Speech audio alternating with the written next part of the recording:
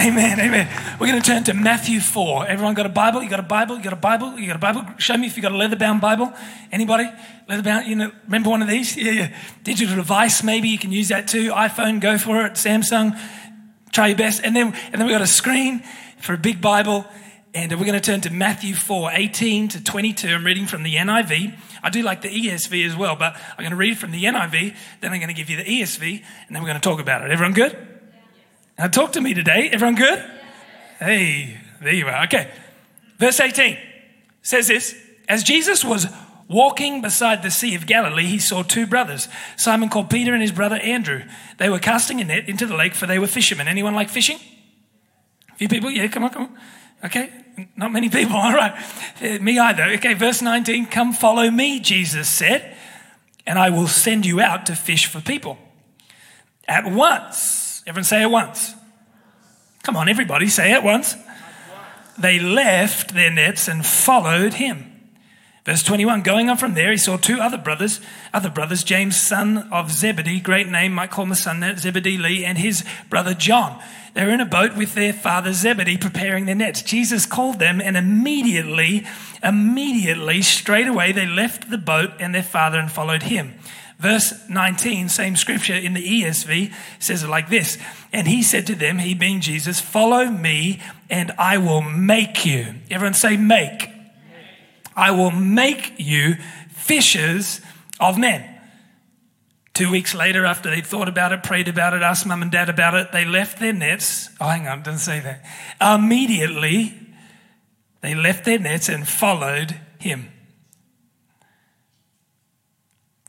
So if you read the scripture just from, face value, we would think that here's this random guy, this random stranger, kind of bit of a stalker. Jesus walks up to two random guys who are randomly fishing, and he says, hey, you two, follow me. That might be our perception, but that's why we have 4 books of the gospel, because they're actually all meant to work together. Like fabric being knitted and woven, each part is an angle of the same story. And so we read in Luke 5 that Peter and Andrew, Peter is not Peter yet, he's Simon, and they are fishing. And as they are fishing all night and can catch nothing. Their local business is not working.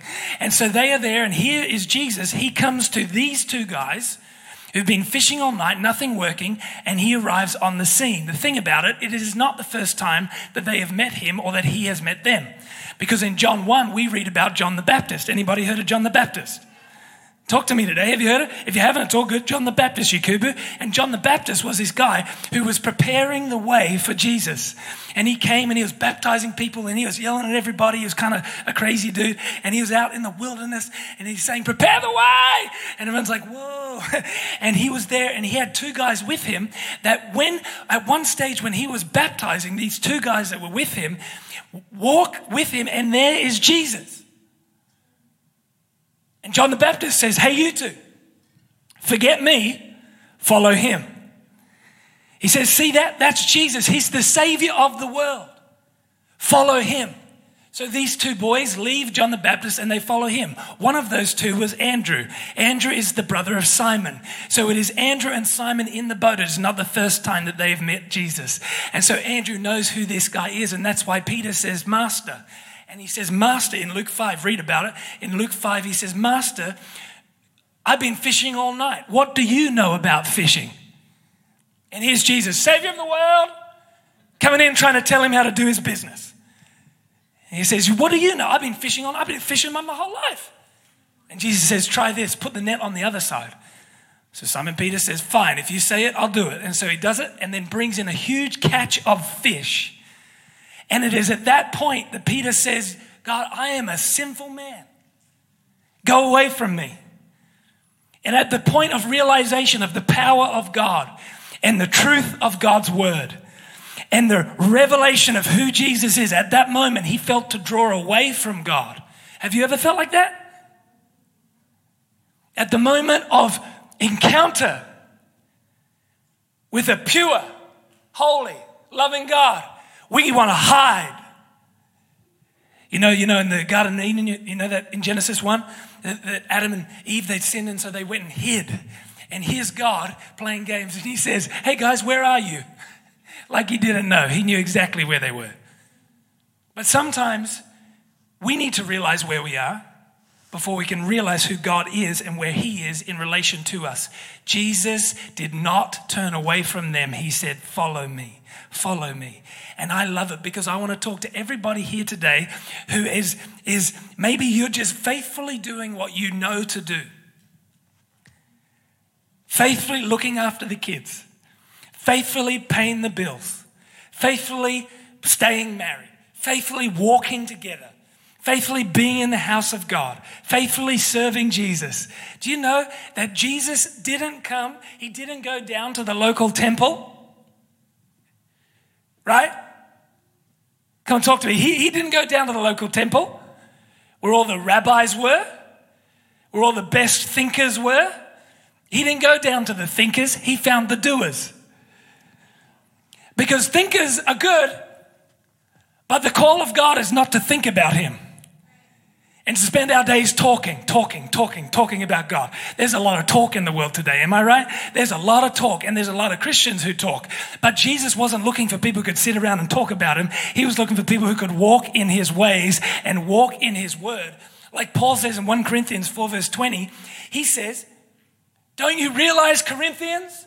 He's talking to some arrogant Corinthians who think they know everything. They were Jewish background and they knew all the scriptures, but they didn't know how to walk in it. And Jesus said to them, do you not know that the kingdom of heaven is not of talk, but of power? Woo! And so Jesus wasn't looking for talkers. He was looking for people who could walk. Praise God that you don't have to know everything and have a degree about it all. All you need to do is walk. All you need to do is walk with Jesus. Can you follow him? Yes, you can. If you can just walk. If you can just walk with him. If you can follow him, he will show you amazing things. Recently, the other day, I was in a news thing. Come on Zoom, don't judge. And I was on this news thing. Not the news, just a little news thing. And so we were talking, and then somebody wrote a comment from this news thing that we did, a Christian newspaper thing. This guy writes a comment, and he has 3 scriptures why my hair is a sin. It's okay to laugh, it's fine. It's ridiculous.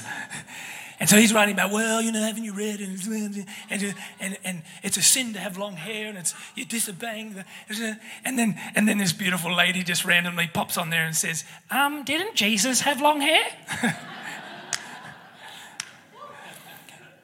Talk. So much talk. People talking. People can talk about scriptures all day, but can you walk in it? Can you live in the kingdom? I don't care if you can talk about it, good on you, but can you walk it?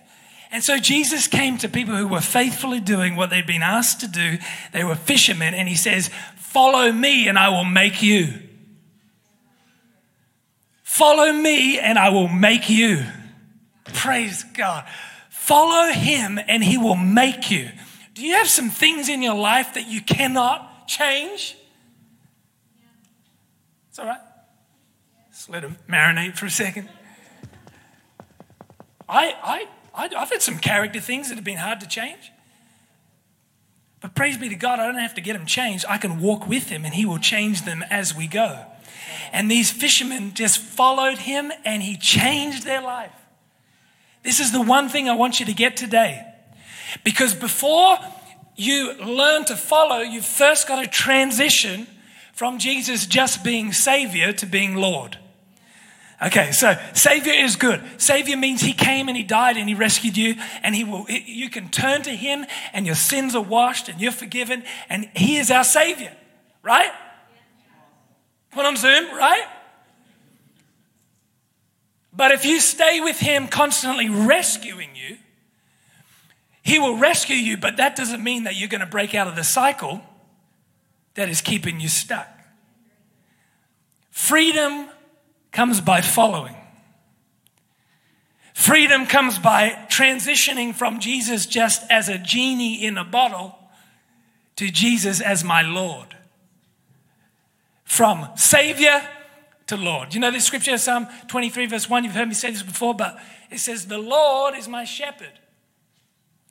So before he's my shepherd, first he's my Lord. I want his guidance. but I don't want to make him Lord. You cannot have both. Truth bomb today. You actually cannot have both. He'll save you, but that doesn't mean you're ever going to walk in the call and the change and the transformation that he has for you. To really walk and be who he has called you to be and who he's shaping you into, you've got to segue from Savior to Lord. He's my Lord. He's my boss. And Psalm 23 gives us a beautiful picture of this. The thing about Jesus is that he is not an interruption, he is a disruption. Woo! I love this so much. You know, there's this woman at the well. Anyone read this? The Samaritan woman? How's everyone doing? You all right? You all right? I'm just having fun. I hope you are too. In John 4, Jesus comes to a well and he goes to this place called Samaria. And it says that he had to go through Samaria, but the truth is he didn't. In fact, Jews never went through Samaria. But he felt pulled by the Spirit of God to go through Samaria. He gets there at noon. Nobody goes to the well at noon except for this one woman, Pastor Patrick, and she'd been trying to avoid everybody except God turned up, and she met God at the well at noon. And it turns out that she has a background that's been quite stuck in a cycle of broken relationships. She's been through 5 husbands and now with a boyfriend number 6. But the 7th man didn't turn up as husband, it turned up as God, because he completes and he breaks the cycle. Amen. You can clap if you want. I mean, it's true. And then Jesus comes and you know what happens? He doesn't interrupt, he disrupts. Oh, okay. You're not there. You're going to get it. Because an interruption is like this. You know, like, okay, so if you're doing something, anybody ever done something? I'm just trying to locate you. Okay. So if you've done so, you're doing something. An interruption is somebody comes as you are doing one thing. They stop you. You pause. You take in what's happening. And then you go back to what you were previously doing. Right? Yeah. That is an interruption. But Jesus doesn't come into our lives as an interruption. He comes as a disruption. Because you are doing what you are doing and you are living the way you are living, and maybe you have some mindsets that are stuck in a certain way and some lifestyle choices that are going in a certain direction, and Jesus shows up at noon at an awkward time that you weren't expecting him, and Jesus steps into your world, and it's at that moment he doesn't just interrupt so that you can have an encounter and go back to what you were doing. He disrupts everything. He breaks the cycle that you were stuck in. Jesus didn't come from heaven to earth to interrupt sin and death. He came to disrupt its power and break it one time for all time. Come on, church. Jesus isn't coming to interrupt your life so you can go back to the way it was. He is coming to disrupt, to bring change and new life and new freedom and new joy and new healing. When you allow Jesus in, he changes everything. He disrupts the cycle. Maybe you have a cycle of addiction in your life. Have you brought Jesus in? Will you allow him to disrupt what is broken and bring healing and new life? This is what it is when you transition from Savior to Lord and you follow him. Because as you follow him, catch this, when I make Jesus Lord, when we make Jesus Lord of our lives, he begins to transform our lives. When you and I make Jesus Lord of our lives, he begins to transform our lives. What could happen with your life? Simon means reed. He had an encounter with God and he became Peter, which means rock. Psalm 23 verse 1. As I come to a close, it's amazing because it says, the Lord is my shepherd, I lack nothing. He makes me lie down in green pastures. He'll make you do stuff. He will. But you know, like alcohol, that'll make you do dumb stuff too. Drugs, that'll make you do stupid stuff. Living by people's opinion, that'll make you do really dumb stuff. Jesus will guide you, but he's going to guide you. Look what it says. He makes me lie down in green pastures. He makes me. When you follow him, he gets involved in your life. This is not a far-off Gandalf-looking figure who's way off in another land. This is God the gardener who gets in the dirt and he wants to shape your life. He will make you lie down. Where? In green pastures. Not in greener pastures, in the green pasture that you've already got. Oh, yeah, I don't have time. He leads me beside quiet waters. He leads me. Will you let him lead you? Out of the noise, the white noise of this world and the white noise of your own head, he leads me beside quiet waters. He guides me along the right paths for his name's sake. He refreshes my soul. Even though I walk through the darkest valley, I will fear no evil, for he is with me. His rod and his staff, they comfort me. The rod is a rod of correction. The staff is a staff of connection. You need both. I gotta say this. You need both. A good parent knows how to say no, amen? I mean, maybe we're all working on it. I've got it ahead of me too, but a good parent doesn't just say yes to everything. Yes to destructive things. The no is a sign of love. God's correction in your life is a sign that he loves you. I need his staff that comforts me, brings me in close. But I also need that rod that tells me no. When you are receiving the no and the yes of God, this is a sign that you're now a disciple. This is the sign that you've transitioned from just genie in a bottle Jesus to now I'm a follower of Jesus. If you are feeling some correction in your life, join the club. I feel it all the time. It's the sign that he loves me. It's the sign that he's involved in my life. It's the sign that I'm a son and not a slave. Oh my gosh. It's the sign that I'm a child and not just some hired hand out on the side. Like sin makes you a slave. Jesus sets you free so you can be a son and a daughter. But the real freedom happens as you follow, as you make him Lord. It says verse 5, you prepare a table before me in the presence of my enemies. Not when they're gone, when they're right in front of me. You anoint my head with oil, my cup overflows. Surely your goodness and love will follow me all the days of my life, and I will dwell in the house of the Lord forever. Listen to me. Here's what's amazing. When you follow him, grace, mercy, and love follow you. It's the great exchange of following Jesus. It's the great exchange of laying down your life. You get more than you give.